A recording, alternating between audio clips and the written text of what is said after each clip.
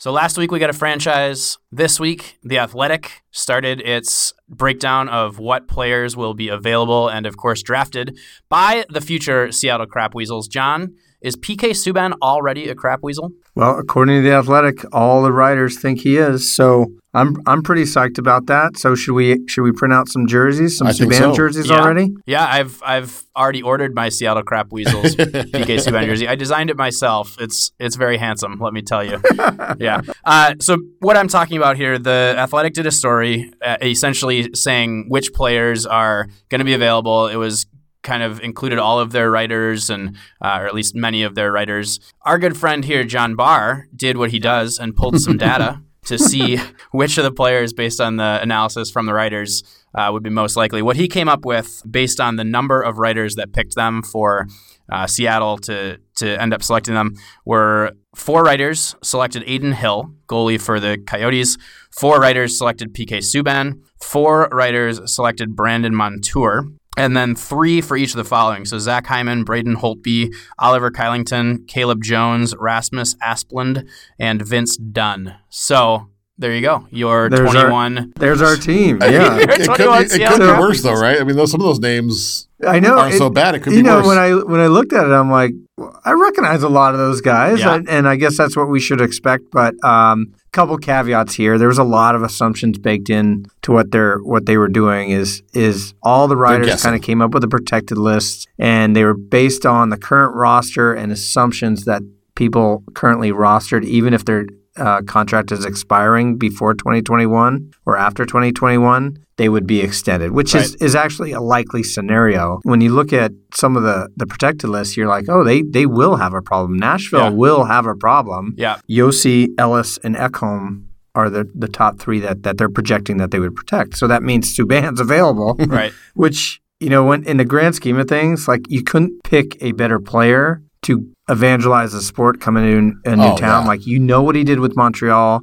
And then in Nashville, when he got there, he immediately went out to the community. And he would be a huge star here. I know. And he's awesome on the ice, but he's a great personality that I think we need more of. So just a thought here, and it kind of gets back to your caveat, but if you're David Poile, wouldn't you, knowing 3 years down the line that PK Subban is likely to be the guy that you're going to have to expose, wouldn't you try to trade him in the year coming up for something that's not a grabbable asset for the Seattle Crap Weasels? I think Darren's raining on our parade here. I know. A dream of PK Subban and Crap Weasel green. I'm already. I would imagine them being brown. I imagine they actually.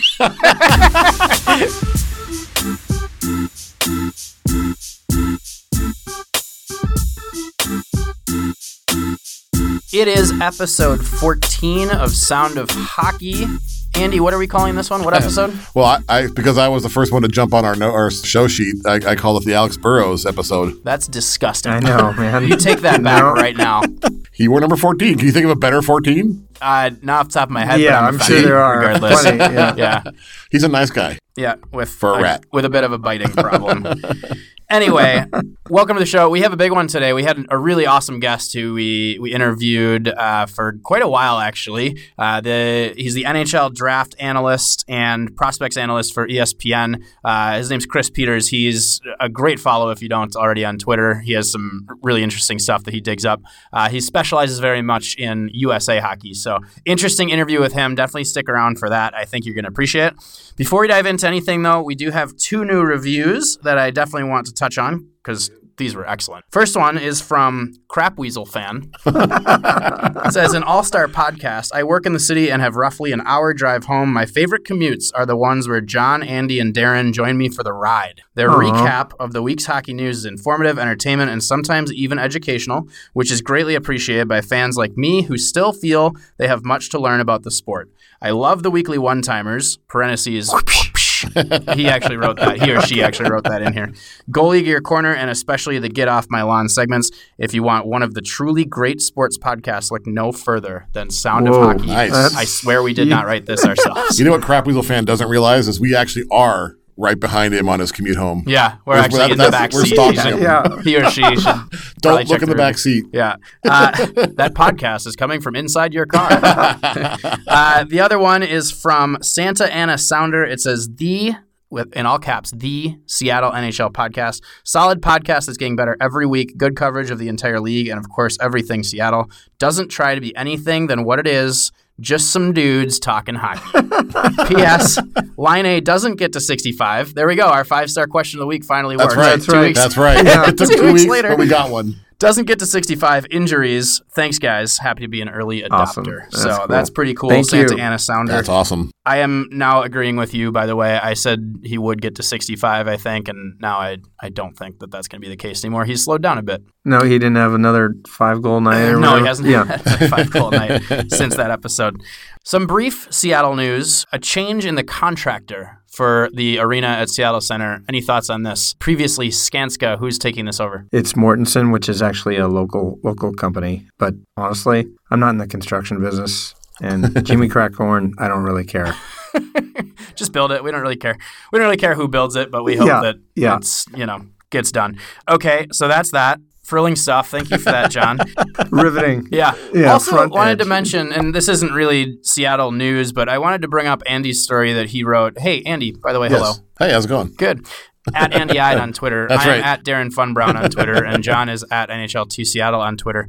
But we wanted to mention Andy's story about Glenn Goodall, who's a Seattle hockey legend. That's right. And Andy, do you want to tell our listeners a little bit about it? It was a great story. I was thoroughly entertained. It's a story that I've wanted to do for a long time because without Glenn Goodall, the Seattle Thunderbirds may not be here, and I probably wouldn't be sitting here because he's the one who got me into hockey. The Thunderbirds were my gateway into hockey, and Glenn Goodall was the star when I went to go. And I wanted to write it because with all the NHL news here, there was a lot of history that was being brought up. People talk Metropolitans and the Totems, but I wasn't hearing a lot about Glenn Goodall. And he's the all-time leader in the Western Hockey League in goals scored, and he played in the Western Hockey League at 14 years old, which is amazing to me, especially in the 80s when each team had about 3 or 4 guys who had 300 minutes penalties. It was a rough league. He's only 5'8". He was never a big guy. I think that's the main reason he didn't end up in the pros. But when he got to Seattle, they weren't very good. They weren't drawing very well. They were, in the Mercer Arena, they were probably getting 2,000 fans a night. And by the time he left, they were in the Coliseum selling out at 12,000. And he had a lot to do with that. Just an exciting player to watch, one of my favorite players growing up. So it was a pleasure to talk to him. And he couldn't have been a nicer guy. And we've had some pretty amazing responses from people who remember him, and we've had some cool comments about, he was my favorite when I was growing up, and I remember getting a picture with him and all these things. So he is kind of a local legend in the hockey community. Yeah, and I saw a lot of comments about people like, we used to save our money to go see him, or he gave like some kid and his mom tickets once, and that's how he became a hockey fan. Yeah. So I saw that the person that tweeted that comment at you was like Goodall 12 or something. Yeah. Goodall 10. Yeah. Yep. Yeah. It was pretty cool to see that, and funny little backstory with, I would argue with Andy, for the last 6 years, who the best Thunderbird was, realizing that I've never seen either of them when they were Thunderbirds, but I always liked Patrick Marleau only because he was a Shark, obviously. And Andy would say, no, it's Goodall. And what was nice when I read the story, it was like I could now appreciate Goodall more than I ever have. Right, I've seen his number retired at the hanging in the rafters, but I get it after reading that story, and I thought that was an excellent story, and it was pretty neat that I finally got to understand holistically what he meant to the area. And then I see the comments, whether it be on Facebook, Twitter, or Instagram, where people were just kind of talking about their memory of him, which is really, really awesome to see. So anyway, that was a great article. And that's been the coolest part too, to me, is just that knowing that I wasn't alone and appreciating him all these years. That there were other people who he meant something to. Yeah, good stuff. So check it out on NHLtoSeattle.com, where we are all contributors. Okay, let's dive right into our interview with Chris Peters. Here it is.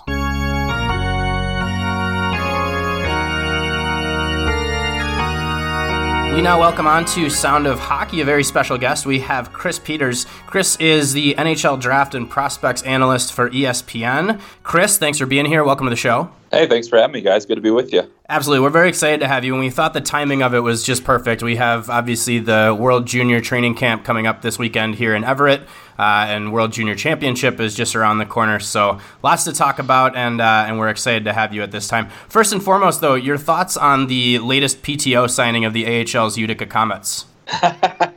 You mean Colton Saucerman? That's the one. The legend that is Colton Saucerman. Yeah, gosh, it's funny. I've seen him play since he was back in the USHL, and he did not have a beard then. And I think he must have started growing it when he was in the USHL, because that thing is incredible. The Yukon Cornelius comparisons are far too apt. Yeah, so they're he's either a wildling or an incredible hockey player. I'm not sure, but either way, I love the signing. Definitely just for the beard alone. Not sure the ability is there to be an everyday AHLer, but at the same time, why not? I mean, I love it. With a name like Colton Saucerman, there's got to be some sort of skill there to back it up, I would imagine. Anyway, good I would hope so. Yeah. Oh, enough about Colton Saucerman. Let's talk about you, Chris. So how did you? I know your kind of your main focus is on U.S. hockey and prospects. How did you kind of carve out that niche for yourself, and what made you so interested in covering that? Yeah, well, it's funny. It all kind of happened by accident, because I used to, I started at USA Hockey as an intern. I had the Brian Fishman internship, which is like a year-long internship. Now it's 2 years, actually. And it was pretty much a full-time job in the PR department of USA Hockey. And timing worked out. I got after the internship was over, a job opened up at the National Team Development Program. And that was really my first exposure to, things like the World Juniors, the World Under-18 Championship, prospects in general, and just my 2 years there. And I was there around the same time. The 1992 team was 1992 born, and that was like Jack Campbell and Jason Zucker, and quite a few NHLers were there. Cam Fowler and Justin Falk and guys like that were there when I was there, and so I was able to kind of see those guys progress from teenagers into NHL prospects, and that really got me fascinated about the whole thing. So we kind of had we were forced to move, essentially. I had to kind of drop everything. My wife got a job back home, and she's originally from Iowa, and she had a better opportunity. And so we left, and I was like, well, I guess that's it for the old hockey career. We were living in a town called Muscatine, Iowa, which is right along the Mississippi River. And there's the Quad Cities weren't far away, so we had some hockey around. But I was like, well, this isn't going to work. So I was really, down. I was like, I don't know what I'm going to do. And then I started a blog called the United States of Hockey. And I was like, you know what? Nobody covers the World Juniors in the U.S.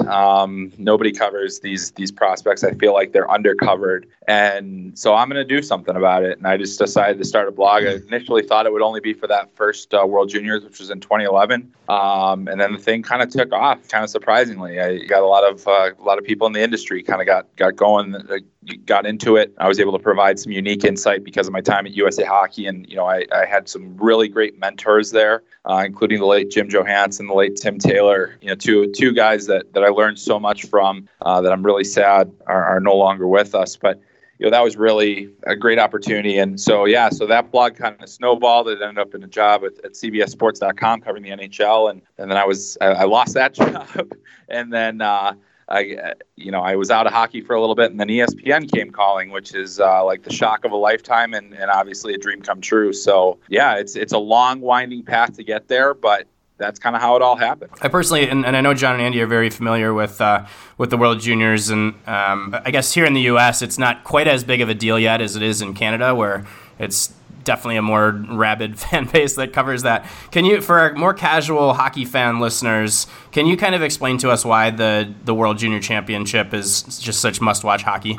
I think that the World Juniors is, especially with the NHL out, not in the Olympics, and who knows if they'll come back. I think it's one of the most entertaining and one of the most important international tournaments for a variety of reasons. Obviously, it's a great opportunity to see stars before they become those NHL stars. It's a great level of competition. It's the best players under 20 in the world. So you've got so many of the greats have played in this tournament, and so that's one aspect. It's also an important measuring stick for the international programs, and for USA Hockey, for Hockey Canada, and as we've seen in the last few years, there haven't been many repeat champions, which has been pretty awesome, because I think for years Canada dominated the tournament, and now we've seen the U.S. win, we've seen Sweden win, Russia, Finland has won a couple of times. It's been very good for the international hockey community to kind of just see that these young players are able to compete at that level.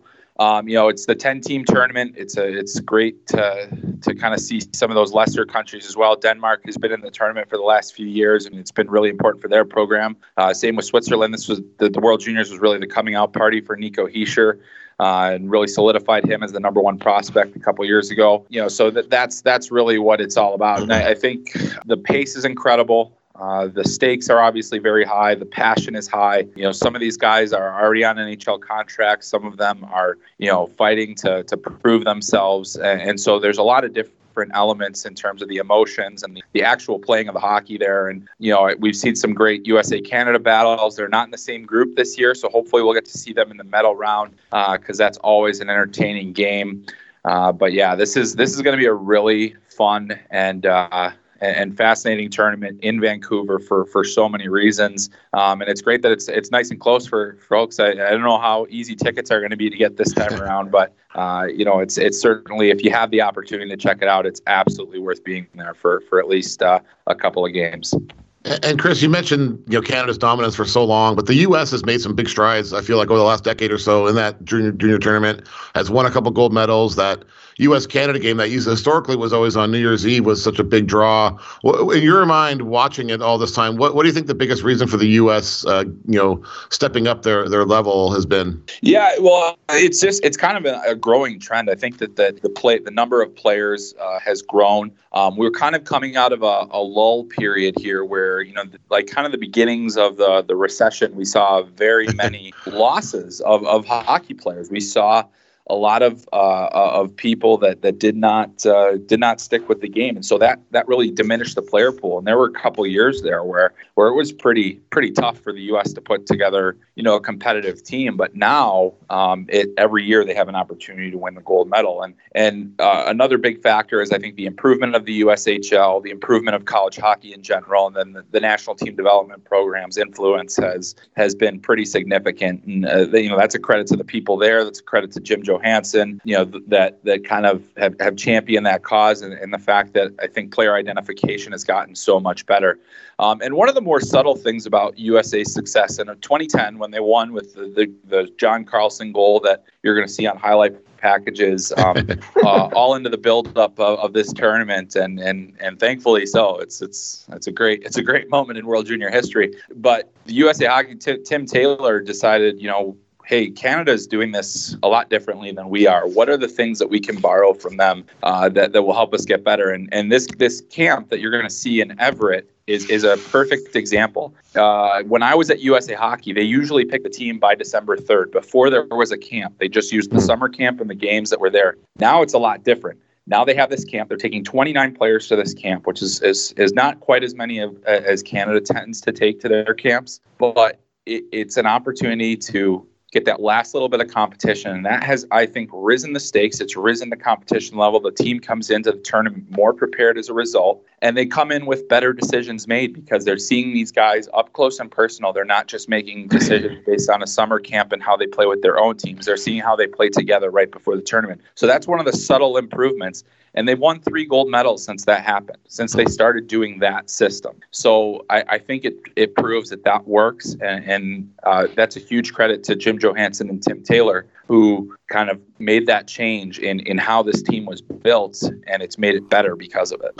Looking at your Twitter feed right now, you're covering the World Junior A Challenge. Is that correct? That's correct. I'm in Bonnyville, Alberta right now. Merry Christmas to you.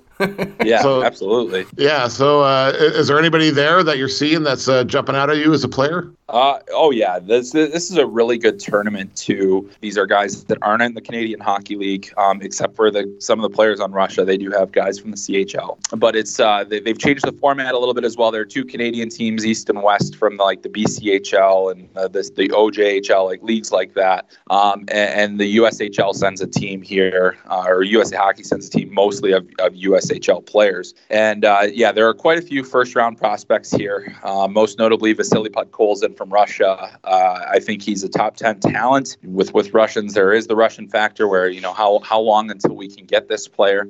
He's in St. Petersburg system, SKA, which is, one of the biggest clubs in the KHL. It's very difficult to get players away from them. On talent alone, I think he's, close to the top 5. He's currently one of the tournament's leading scorers and just incredibly skilled, fast, good size, competitive. So he's probably the best prospect here, but there's also a few others, including Alex Newhook, who is playing in the BCHL right now for the Victoria Grizzlies, which is the team that Jamie Benn came from before he went to the WHL. He is an incredible skater, very good hockey sense. I think he's probably a top 20 level pick at this point, somewhere in there, maybe between 20 and 30. I still think he's a first rounder, putting up some incredible numbers in the BCHL, and he is supposed to be going to Boston College next year.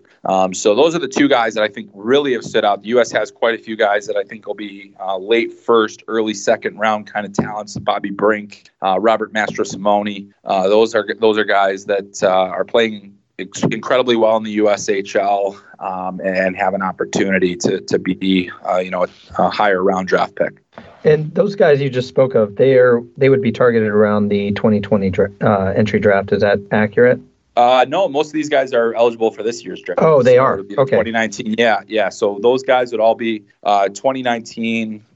There are a couple. The Russian goalie, I don't have my roster. Askarov is his name. He's probably one of the best goaltending prospects for the 2020 draft. Very, very, very well could be. A first-round draft pick. He played in the Ivan Hlinka this year, was outstanding for sure, as he is a really incredible talent. And speaking of goalies, we were hoping here to see Everett's Dustin Wolf get invited to this camp. Obviously, he wasn't. Our initial thought was that he's just 17. That and the World Juniors is usually a 19-year-old kind of tournament. But I see that the U.S. does have a 19-year-old goalie in Spencer Knight coming to the camp. Where do you see Dustin Wolf in that pipeline of U.S. goalies? And is it just that Spencer Knight's a better prospect? Yes, Spencer Knight is probably one of the best American goalie prospects that I've seen. He is. Some have said, it's kind of funny. I've heard that he's the best goalie prospect since Jonathan Quick, but Jonathan Quick was a mid-round draft pick. So as a prospect, he wasn't exactly highly regarded. John Gibson comes to mind though as a second-round draft pick, and Connor Hellebuck, and he's very much in that mold. He's a big kid. He's athletic. He's an incredible talent, and I think Dustin Wolf has had a very good run. It is really rare for underage goalies to make this roster beyond being the number 3 goalie. I very much think Spencer Knight could be the starter for this team. That's how good I think he is. And for Dustin Wolf, he's going to have at least 2 more opportunities to make this team. I think that there's a lot with that. Knight also played in the World Under-18 Championship last year. He didn't have a great performance there though, so I think it's certainly not his net at this point. Outright, because they have Caden Primo and Kyle Kaiser. And Kyle Kaiser's been the best goaltender in the OHL, and Primo has played in some huge games for Northeastern over the last couple of years. So the good thing is that the U.S. goaltending prospect pool is very good, very deep right now. And that was one of the biggest trouble spots probably 10 years ago for USA until like Jack Campbell and John Gibson and Connor Hellebuck and John Gillies and all these guys kind of started coming around. And now it's pretty typical to see an American go first or second round as a goaltender. And I think Spencer Knight very well could be a first-round draft pick this year. So what do you think the Team USA's chances are this year at the tournament? Well, it's interesting because I think that their defense is a bit of a trouble spot. They don't have a whole lot of depth on it, especially among right-shot defensemen. I think the forward group is outstanding. You got Jack Hughes at the top, and I think the center depth is very good for the U.S. But, they've had some guys that have had some down seasons coming into the tournament. You just wonder how good they're going to be able to play, like an Oliver Wahlstrom, who was a top 10 draft or just outside the top 10 in the draft last year, and has not had a great start to his college season at Boston College, but he's such a tremendous goal scorer. And he did have those highlights from when he was like a squirt, right? Picking up the puck. And absolutely. Yeah. He was, Yeah, he went viral at about 10 years old, and he's still a hell of a player. So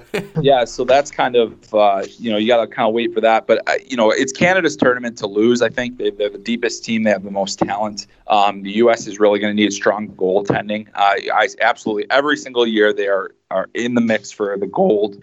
They played them in a summer camp earlier this year, and they had a really outstanding game, those two teams, and some bad blood even back then. And the one thing that I will say about USA is how much they're going to miss Brady Tkachuk.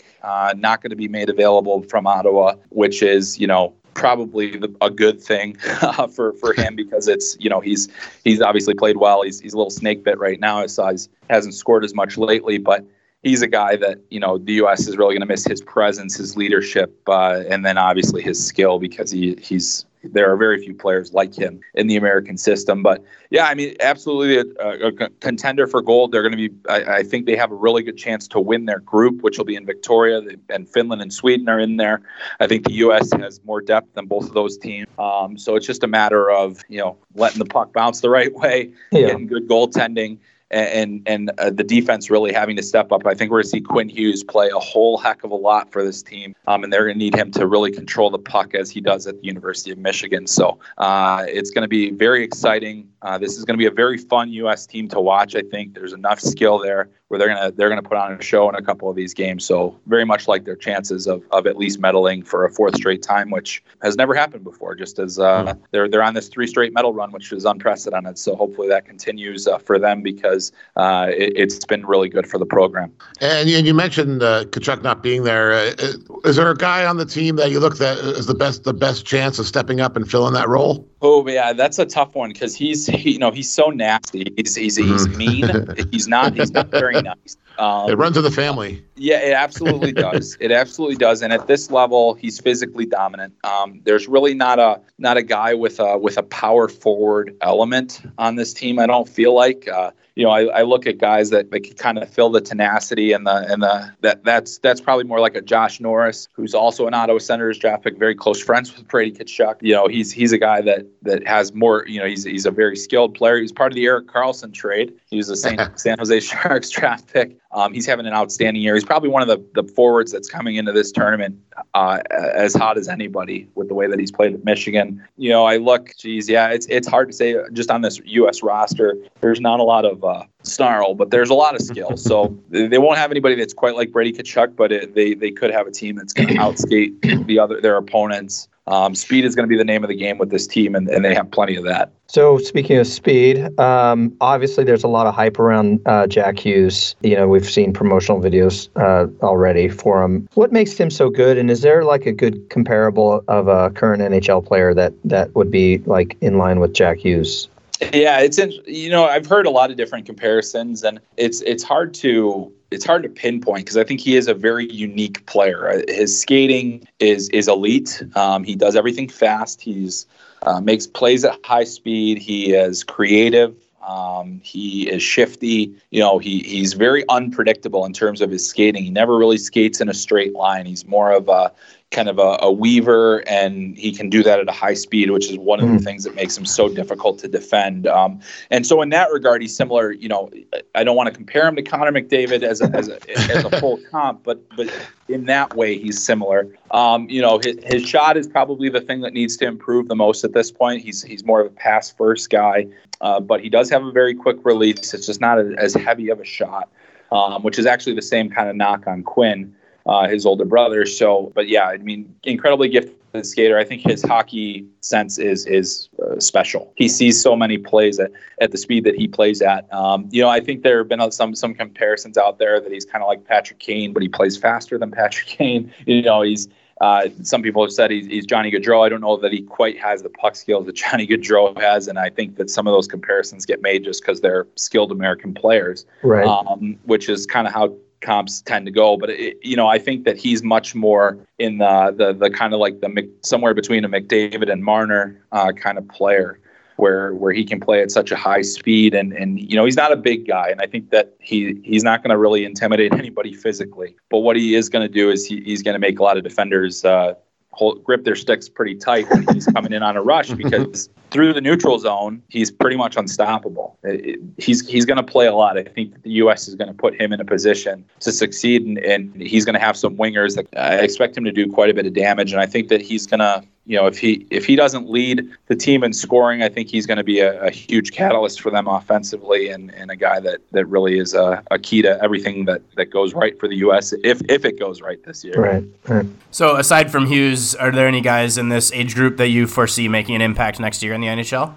Yeah. I mean, I think throughout for the U.S. team or for anybody? For anybody. Yeah, well, I think that this tournament is such a great proving ground for future NHL players, and there are going to be a lot of guys here that I think we'll see in the NHL. Some of them maybe as early as the end of the season. I think Quinn Hughes will probably end up being on Vancouver's roster at the end of his college season. He has been outstanding this year. Just one of the most unique skaters among defensemen that I've seen. I think he's impossible to compare to other players, in terms of being an offensive defenseman. There's just too many things that he does that are unique. So I think we'll see him. I think Filip Zadina for the Czech Republic, Martin Necas, they're both supposed to be released from their AHL teams to go play in this tournament. And those are two guys that were dominant last year and I think could be extremely exciting this year.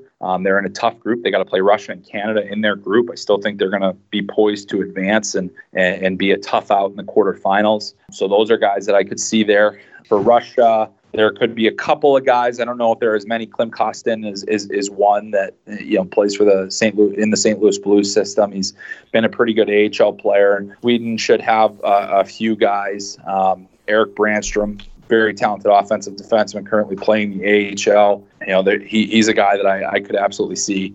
I think Kaapo Kakko, who is going to be probably the number 2 guy in the draft this year, will play for Finland. I could see him jumping right into the NHL next season. Very high-end hockey sense, excellent playmaker. Outstanding name. Outstanding name, absolutely. He's a guy that I could absolutely see making a pretty substantial impact on whichever team he ends up picking him. He's doing very well in the Finnish league this year. So, you look at last year's tournament and Rasmus Dahlin was there, Elias Pettersson was there, was there, and do that all the time. Casey Middlestat, Brady Tkachuk. A lot of guys from Canada's team were there are in the NHL as well. So that's what you get with the World Juniors. You get it's a preview of some of the guys that you're going to know the following year. And I don't remember the last Calder winner that wasn't in the World Juniors the year before. So this is a great opportunity to see many of the top young talents. So shifting gears a little bit. How does the 2021 NHL entry draft of prospects looking? I'm just asking for a friend, of course. Oh boy. Well, to be completely honest, I don't really. I haven't started tracking it. I'm trying to, and I can't find anything out there. So. Yeah, no, it's pretty hard to say right now because a lot of these guys, they're like 15 years old. Yeah. So a lot can change, and I will say that some of the names to watch for 2021 and beyond. You're going to see 2 guys that have applied for exceptional status in the CHL, Shane Wright and Matthew Savoy. Both of those 2 guys I've heard from scouts. I haven't seen them live. I've seen video clips. You get the exceptional status. It puts quite a bit of pressure on those young players, but they are players that I think anybody in Seattle should be watching. And just to kind of keep an eye on and say, hey, maybe there's an opportunity if the draft lottery balls bounce right for us, we'll have a chance to get one of those guys. So Savoy will be a WHL guy, so the folks listening here in Seattle will get a chance to see him come through here. And I think he will get that acceptance. He missed the cutoff to play this year by a day, I think, for his birthday. Correct. Yeah. So I think both of them are likely to get it from everything that I've heard, and so that gives you an opportunity to see those guys. Because otherwise, you're trying to watch bantam and midget hockey right now. And, you're not out there doing that, Chris. I'm not yet. Not yet. Yeah, I see enough. So, Chris, to wrap up our interview, we're going to play a quick game of buy, sell, or hold here with you, which we probably should have given you a heads up on before the interview started. But basically, we'll give you a topic, and you're going to tell us whether you would buy, sell, or hold on it, hence the name. So our first topic is we will see a Pac-12 Division I hockey conference in the next 15 years. Buy, sell, or hold. I'm going to sell that one. Ooh. I wish I could say differently, but at this point, there's just not enough movement in any direction to indicate that within 15 years that we'll see 6 teams from the Pac. Unless I suppose you could add the Alaska teams, but I'm not even sure that either of them will be around in 15 years. Oh wow! We're rooting for UW to kind of with I would love it. Catalyst of NHL coming here. Maybe there'll be some traction there as well. But we understand that's a long haul. So my buy, sell, or hold for you is Arizona State hockey will win a national championship before Wisconsin. Sell. Whoa, all right. Thank you, Chris. Wisconsin is going to have possibly the best recruiting class in the country next year.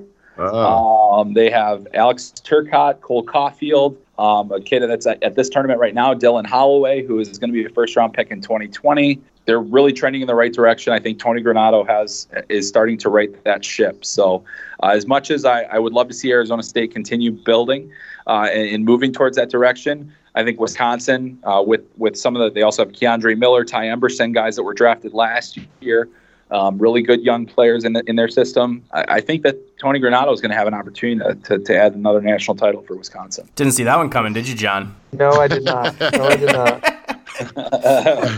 All right. Buy, sell, or hold. The next World Junior Championships played on American soil will be held here in Seattle. Ooh, man. I wish I could buy that, but I gotta sell. And the reason being, so I think the next one that the U.S. is going to get is either in 2026 or 2027, and I think that they learned their lesson from Buffalo in terms of we don't necessarily have to put the tournament in a border city. I think too, the fact that the tournament is in Vancouver this year, you do want to have some distance between that. So I think Seattle would absolutely make a great destination. I would buy it if it was the one after this, and this is going to sound crazy, but the dark horse for the next one in the U.S. is Tampa. Oh, wow. Yeah. I was going to guess that. Yeah. They were really close last time. Yeah, that's right. They bid on it before, right? Yeah. Buffalo last year in Buffalo, I hate to say it, was an absolute failure. It was too soon to go back there. They won it with having an outdoor game. Tampa was in the mix. They've hosted the Frozen Four. They've done a phenomenal job. Everyone loves the way that they run events there. And I think that you would be able to sell a lot of vacation packages to snowbirds and say, hey, let's why don't you guys come on down here? And I think they could have easily surpassed the attendance that they got in Buffalo, removing the outdoor game, which is the whole thing. That was a big reason that Buffalo got the event again. You take that away, and it was very ordinary. So I think that you could absolutely match that in Tampa. My money's on Tampa. I could also see Detroit and Pittsburgh. So there's a lot of competition for the next one. So, yeah, but I think Seattle would absolutely be in the mix down the line. Cool. All right, so after winning gold in 17 and then dropping to bronze in 18, U.S. will return to the top of the podium for this year's World Junior Championship. Buy, sell, or hold? Ooh, I'm going to hold. I think I've learned my lesson about trying to predict the World Juniors.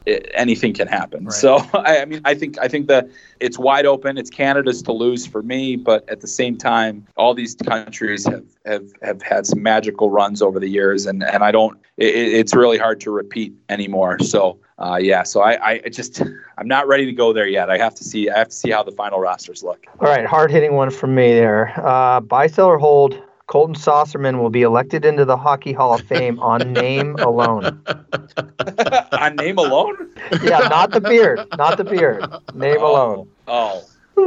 If you take the beard away, I think that I got to sell, because I mean, you got to have both. I mean, Colton Saucerman is great, but yeah, I mean, I saw there's also a quarterback for North Dakota State whose name is Easton Stick. Yeah. And how that guy didn't play hockey. Yeah, he dribbles the football like a basketball. I saw that. Right, I saw that. Yeah, and I used Easton Stick, so he would have been in my Hall of Fame. But yeah, not enough.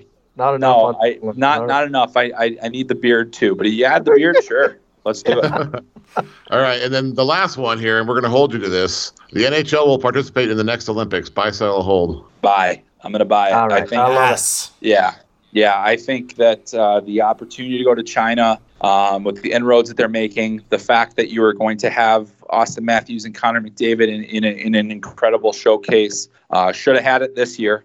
I think that the U.S. they really missed the boat on. You want to have the U.S. and Canada both be good to resonate in North America, and they probably just cost U.S. its best chance at a gold medal in who knows how long since 2002. Yeah. I think because of that, and because of the fact the players are definitely want it and will push harder for it, I think it'll be folded into the next CBA. The players, that'll be one of the concessions that the players get, and I think the NHL will be back in Beijing. Nice. All right. Well, that is our last buy, sell, or hold. Chris, we really appreciate your time. Thank you so much for coming on the show. Excellent. Yeah. Awesome. Thanks so much. Pleasure. Yeah, this is a lot of fun. Thanks a lot for having me, guys. I really appreciate it.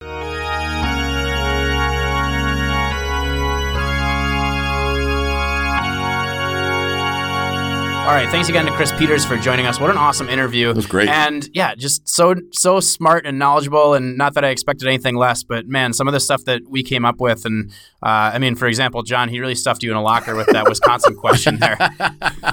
He wasn't having any of that. Like, we didn't give him any heads up that we were going to be asking about Wisconsin, and he had a lot of bullets ready to go in that chamber. Yeah.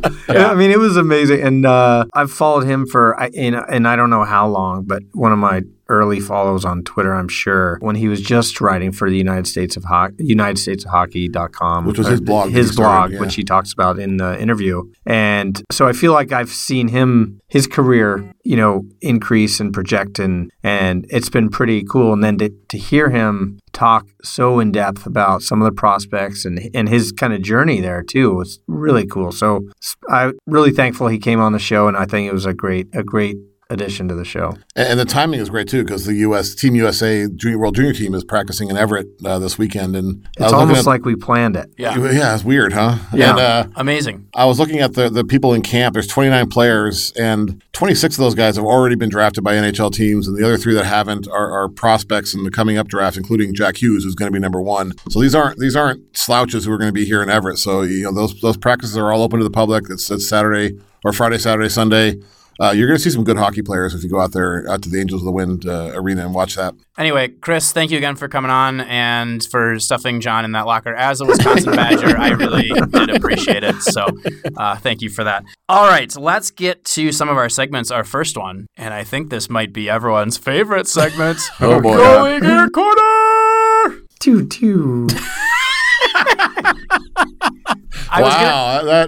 The enthusiasm there, and John doing that sound effect. I think your version of the sound effect might be what we have to use moving forward. Anyway, all right. We actually have 2 this week. Our first goalie year corner, and they're both mask related.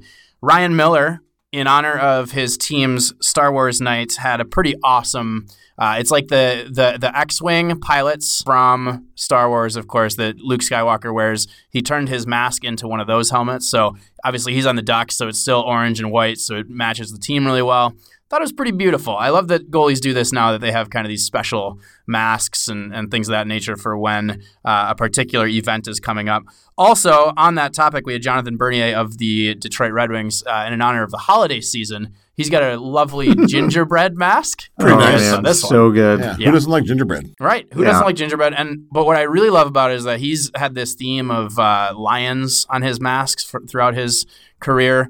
I think it's because he played for the Kings, maybe, and the Kings have a lion mascot. I'm not really sure where he came up with the lion, but the gingerbread mask is all gingerbread looking, like something you can eat, but he still has that lion painted in frosting on the top of it. So which I think someone needs to make an actual gingerbread mask. Yeah. Like, remember last year they made a chocolate Marc-Andre Fleury in Vegas? Yes, and so make the if you're a talented baker out there, yes, please make that gingerbread mask, send it to us. Bar Down Studios. One bar down way. Maybe we'll talk about it on the podcast. And not too much frosting. There's like a perfect sweet spot of frosting, so make sure you hit that. Yep, and I think cat eye cage, not the crossbars. Oh, yeah. Make it more authentic that way, like an NHL mask. Okay, and that was this week's Goalie Gear Corner. All right, moving on to our next segment, weekly one-timers. Did Jonathan Drouin just take a shot at the Senators? I thought only we could do that. We know it's going to be a battle. We hate those guys like they hate each other. They hate us. It sure sounded like it. He was being interviewed talking about the rivalry with Ottawa that they have and that they play him a lot. And is it a Freudian slip or did he say that on purpose? He kind of smiles like he realizes what happened when he said it. So I'm not sure if he did it on purpose or if it was just an accident. Yeah. So there you do hear it, right? I mean, it's just a split-second thing.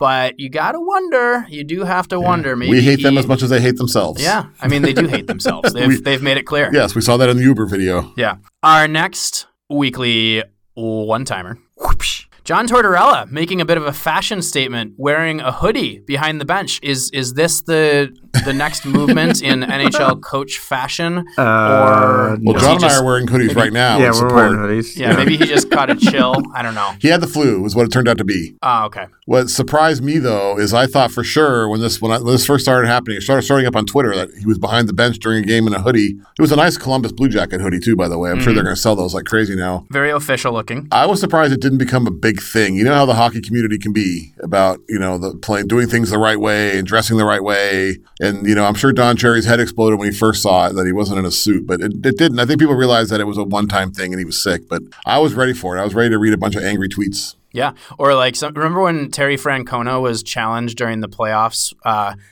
because he always wore that like pullover thing in the dugout. Yes. And I think it was the Yankees maybe that challenged that he wasn't wearing a full uniform underneath the pullover. Oh my gosh. So they had to have like the uniform police go and like check him out during a game. I mean, I don't know.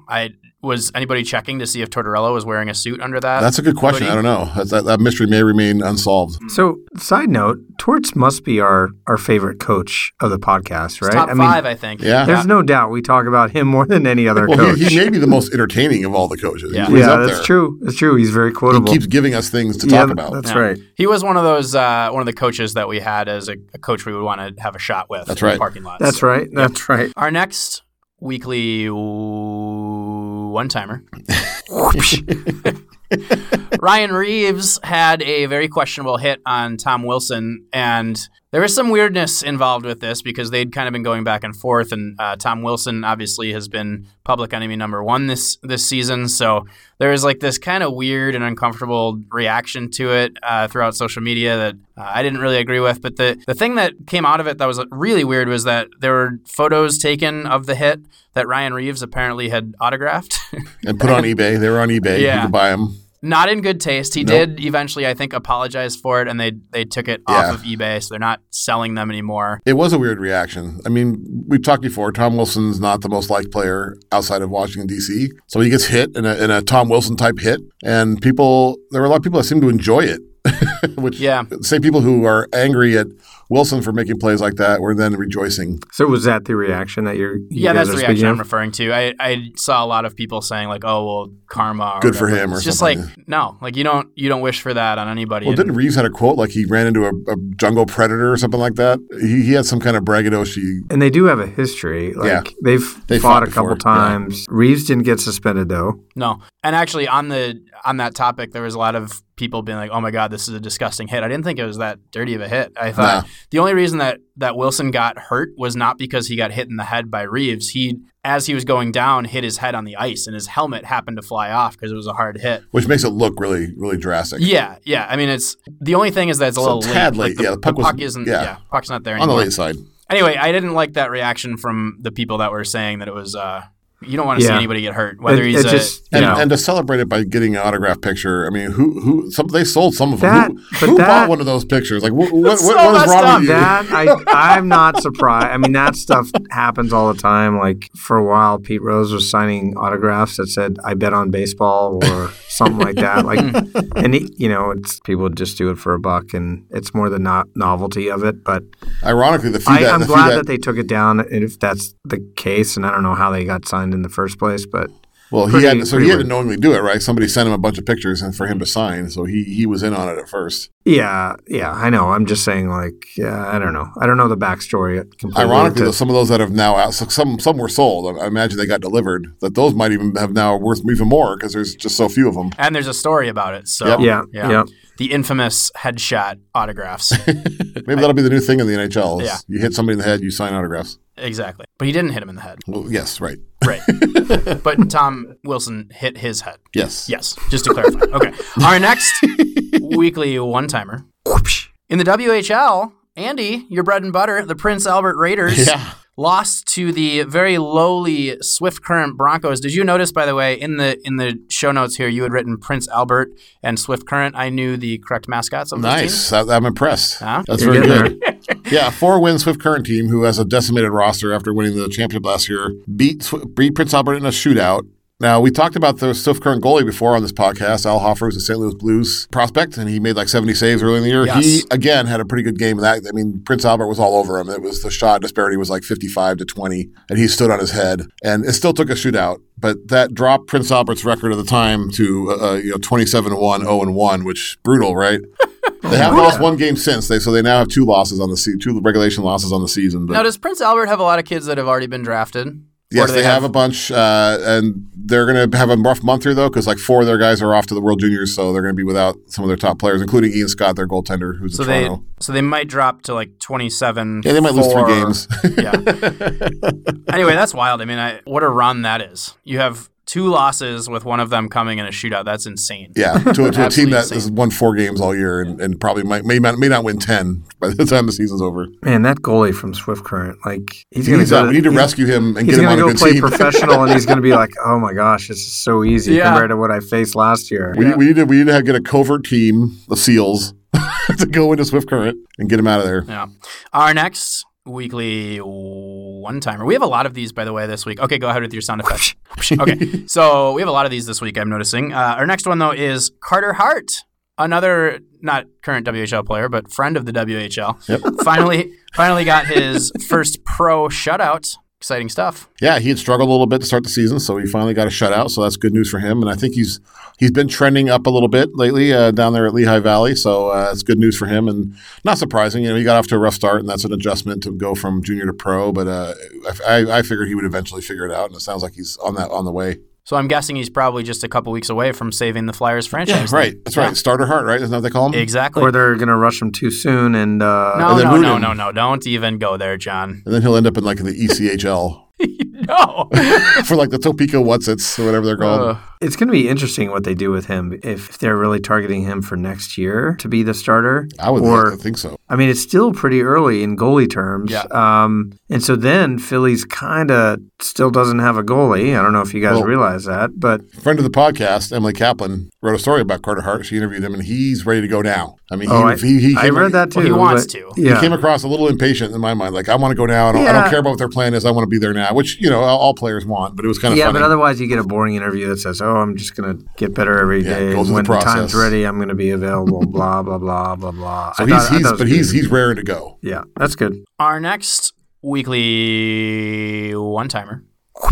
And maybe we should save this for a new segment that we're going to call Things You Don't See Every Day. But here's something you don't see every day. Robert Bortuzzo shot a puck in last night's game for the St. Louis Blues. The puck, as it was getting dumped in, hit referee Tim Peel in the corner and banked into the net behind Roberto Luongo. Quite the feat. I doubt he was doing it on purpose. But nonetheless, quite the feat. What we learned from this, and I didn't know this, maybe you guys knew this, but there's apparently a rule in the rule book that states that if the puck goes in off of the referee, it does not count. So this goal was disallowed because it hit Tim Peel. And if you watch the video, it's fantastic. Like it hits Tim Peel right in the midsection, and Peel kind of falls backwards. It's like a 90-degree turn. Yeah, like lands right at his butt against the boards. It wasn't like deflected in. It was it took a 90-degree angle into the net. I love the Luongo's reaction because he kind of looks over at Peel and is like, "What the hell did you just do? Like, why did you just put the puck in my net?" Like he did it on purpose. Like he wanted to just get nailed. It was an incredulous look. Yeah. Let me see if I can deflect it like 20 feet over. I mean, Tim Peel must have either abs or whatever part of that it hit if it's, lower. Tough. But I mean, he had whatever that is, it's got to be just made of steel, right? Because the way that thing bounced off of that, if he's I'm just saying. I'm uncomfortable thinking about what on him is made of steel. Okay. We'll move on. Our next weekly one-timer. Sticking with the St. Louis theme, things seem to be kind of falling off the rails there in St. Louis. Obviously, they're down at the bottom of the stacked Central Division. Yeah, sure. But we actually had a fight in practice yesterday, which is never a good thing to see. No, and unfortunately for them, it was caught on camera by some reporters that were there. And fights happen in practice. I've seen fights in practice before, so it's not uncommon that happens. But this is coming on the heels of the coach being fired. The night before, they were hammered by some team up north. The LA's Petterssons, I think, had 5 points. Oh, no big deal. And so I think that's what happens when you lose to Vancouver in an embarrassing fashion at home. You start getting in fights at practice. Well, so lesson to the future crap weasels. Honestly, sometimes I see that stuff or somebody getting all fired up, and I think at least they care. Yeah. I don't know the backstory in that fight, but somebody's working hard in practice or pissed off that they just got beat. And they were brutal in that game against Vancouver. I mean, they were disinterested, standing around. It was a bad effort by the Blues in that game. Well, and now Jeremy Rutherford was mentioning that he had put it out on Twitter that pretty much anybody is now available for trade for the Blues. Doug Armstrong has actually said that, and that includes guys like Vladimir Tarasenko. So are there going to be takers for are you trying Allen, to tell me it wasn't the coach's fault? Well, hold on. Those are two very different questions. You're saying Jake Allen. You're saying the coach's fault. I've always been, as much as I'm a supporter of the goalies out there, Jake Allen is not my guy. I have said for quite a while, I don't think that if you're going to live and die with Jake Allen as your netminder, then you're going to just die. So you don't think the phone's going to be ringing off the hook for him? I don't think so. That's true, but Jake Allen knocked the Wild out of the playoffs 2 years ago. Yes, so that's the thing about him, right? So he can get really hot at certain times, but there's just not enough consistency. He's so up and so down that it's bizarre. I mean, there's been several times now in his career where you're like, wow, this one is as bad as it gets, and then it gets worse the following year. So that to me is where they really went wrong was when they decided. I do trust your goalie judgment here. That sounds like a valid argument. I don't have the data to support it, but will you pull some data, please, John? I will. Yeah, maybe they'll bring Martin Brodeur back. Maybe. Yeah, does he still work for them? No, he went back to New Jersey. Oh, okay. And the other question, it's not the coach's fault. No, it's not. Our next week, I told you we have a lot of these. Our next weekly one-timer. Whoopsh.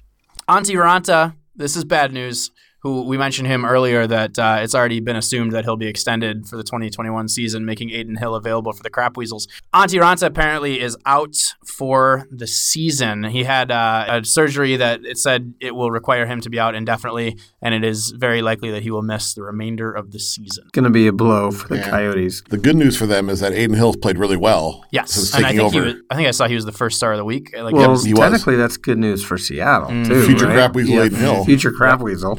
There you go. Who used to have really cool pads when he played in Portland. And this is this week's goalie geek. Oh wait, we already had that. So somehow you got a goalie comment and a WHL comment in there. So tell me about those pads, Andy. They were kind of old school. They weren't fancy. They were kind of the old school brown ones that you used to see back in the day.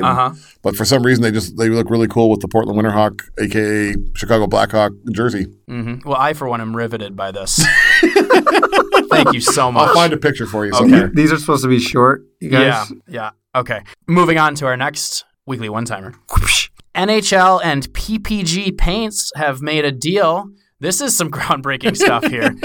They are going to put a new coat of paint on the top of the pucks, which they have some white lettering and a white NHL logo for the Winter Classic. And the puck is going to now change colors when it's above freezing to indicate to the referees that it's time to change them out. Fascinating stuff. How have we functioned as a league? I don't know. Without this. This is the biggest technological advancement since the Fox tracker, the glow puck, in my opinion. That and the Coors Light thing that tells you when your beer is cold. Oh, yeah. Well, because holding it in your hand is not good enough. It's the same technology, I believe. Yeah. I bet it's pretty similar technology. But what's amazing is they're going to demo this in the Winter Classic, where it's going to be really flipping cold. Yeah. Do you think NBC is going to talk a lot about it and have a lot of close-up shots of the puck? Hopefully, Jeremy Roenick's going to talk about it on the ice, and he's going to go up in the crowd and talk about it, then go up into go by Touchdown Jesus and talk to people. I'll be watching on CBC. Listen, if they can keep Weezer quiet long enough to even do that story, Side note, Weezer was selected as the band that's going to play, so really keeping it current. Could be Kid Rock, you guys. That's right. That's true. I'll take Weezer. I'll take Weezer over Kid Rock anytime. That's a good point. Actually, I'm a huge Weezer fan. I love it. Great selection. Don't knock it until you've. Yeah, I was a fan 15 years ago, too. Exactly. Yeah. Will they play that sweater song? Because hockeys have sweaters. Oh, that was 25 years ago, isn't it? Is it really 25 years ago? It's been a long time. It might be. Our next I don't like that. weekly one-timer. I think John's shoulders are going to get sore from all these one-timers. I he's know. taking. I know. It's good practice. Good practice for your Thanks. shot. On the 31 Thoughts podcast this week, Andrew Ference was on, and it was a pretty good interview. He was very interesting. He mentioned, though, in kind of almost like an offhand approach, that the 13 through 15 Edmonton Oilers had a culture of partying that kind of negatively impacted their team and their culture. The Edmonton Journal wrote that Andrew Ference had gone nuclear in this interview. Nuclear. Yeah. A guy that hasn't played in Edmonton in 4 years, right? Yeah. And mentioned that a few guys liked to go out during the season. Yeah. And matter-of-factly, right? Yeah. This story's got John all riled up. I think this is borderlining on a "Get Off My Lawn" segment, weaved into the weekly one-timers. It is pretty close, because it kind of bothered me, I remember I heard the interview. I listened to the podcast a couple days ago. And I'm like, oh, what a great interview! It's a very kind of transparent approach to what goes on as a player, and he talked about taking care of his body, and because he was always like a bottom 4 defenseman in a way, or bottom 2, bottom 3, so he had to really work at staying in the NHL, and he did. He did well, and I think he was like an 8th round draft pick, and they don't even have 8 rounds anymore.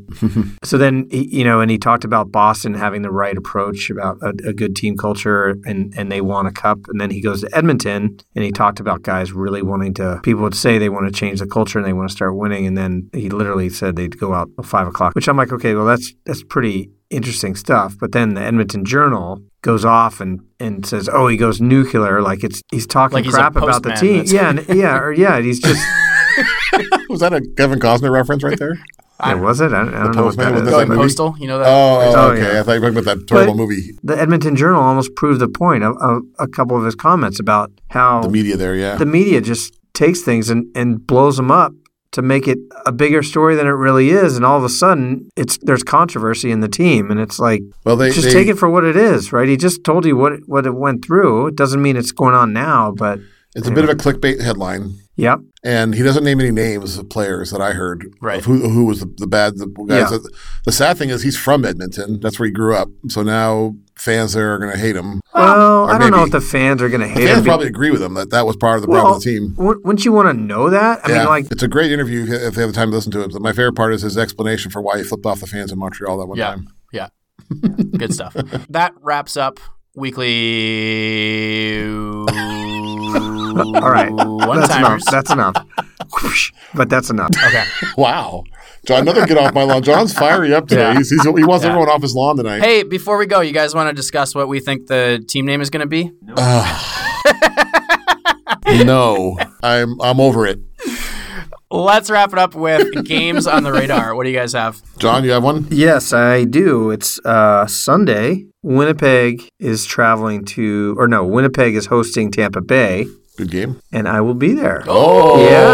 Yeah. So my first trip to Manitoba. Oh, boy. Yeah. Lovely Manitoba. So it was just so happens it's a pretty good game there. So pretty excited for that. I'm going to see the Manitoba Moose the night before, and then... Formerly the Minnesota Moose. All right. Yeah. And then a couple days later, I'm going to see the Sharks of San Jose battle the Wild of Minnesota. Oh. So I'm going on a little road trip, so I'm pretty excited about that. I bought a Manitoba Moose t-shirt, and then they moved to St. John for a while, and I thought, great, I have a collector's item. And then they moved back to Manitoba, which made my shirt useless. There you go. Well, or just you can use it as a shirt. Yeah, that's fine.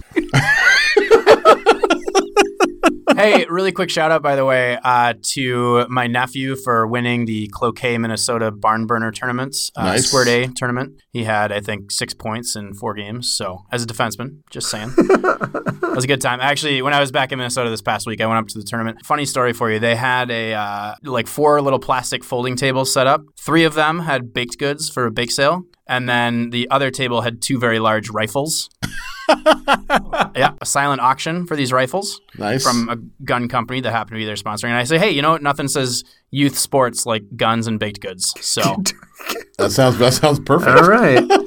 Interesting situation. Anyway, Where was that? That was in northern Minnesota. So, Okay. yeah, it was about 2.5 hours north of In the Iron Range? You need Minneapolis. rifles up. You need rifles up there. Yeah. Do you guys have games on your radar, or is that it? I'm gonna go local Saturday night. Everett hosts Seattle in the Angel of the Wind. It's just one Angel, by the way. It's not Angels. Angel of the Winds Arena. There's more than one win, though. Should be a good game. The two played last weekend in a game that had playoff intensity. There was anger, there was hatred, there was controversy. A suspension came out of it. It's everything you love about the John Tortorella anti-Hugfest hockey. So this game Saturday should be just as good. Teddy bear toss that night. It is Teddy bear toss. Oh, yes, wow. thank you. And, I mean, you can go there in the morning, watch the USA Junior Camp, and then just make a whole day out of it in Everett. Just The hang out Manitoba Moose is also teddy bear toss night. Oh, So there'll So be we'll lots of be teddy tossing bears. some teddy bears. You could say the fur will be flying. You could say that. I don't know what you would. All right, I take it back. This wraps up episode 14 of Sound of Hockey. Thank you once again to Chris Peters for joining us. And hey, folks, if you aren't currently subscribed, please make sure you subscribe on Apple Podcasts, Spotify, SoundCloud, wherever else you can do so. And of course, make sure to leave us that 5-star review on Apple Podcasts. We'll read it for you next week. And we will be back for episode 15 next week as well. We might be remote since John's doing that jaunt around the country to watch hockey, but either way, we'll be back next week. So we look forward to talking to you then. Thanks so much. If you want to destroy my sweater, hold this strap.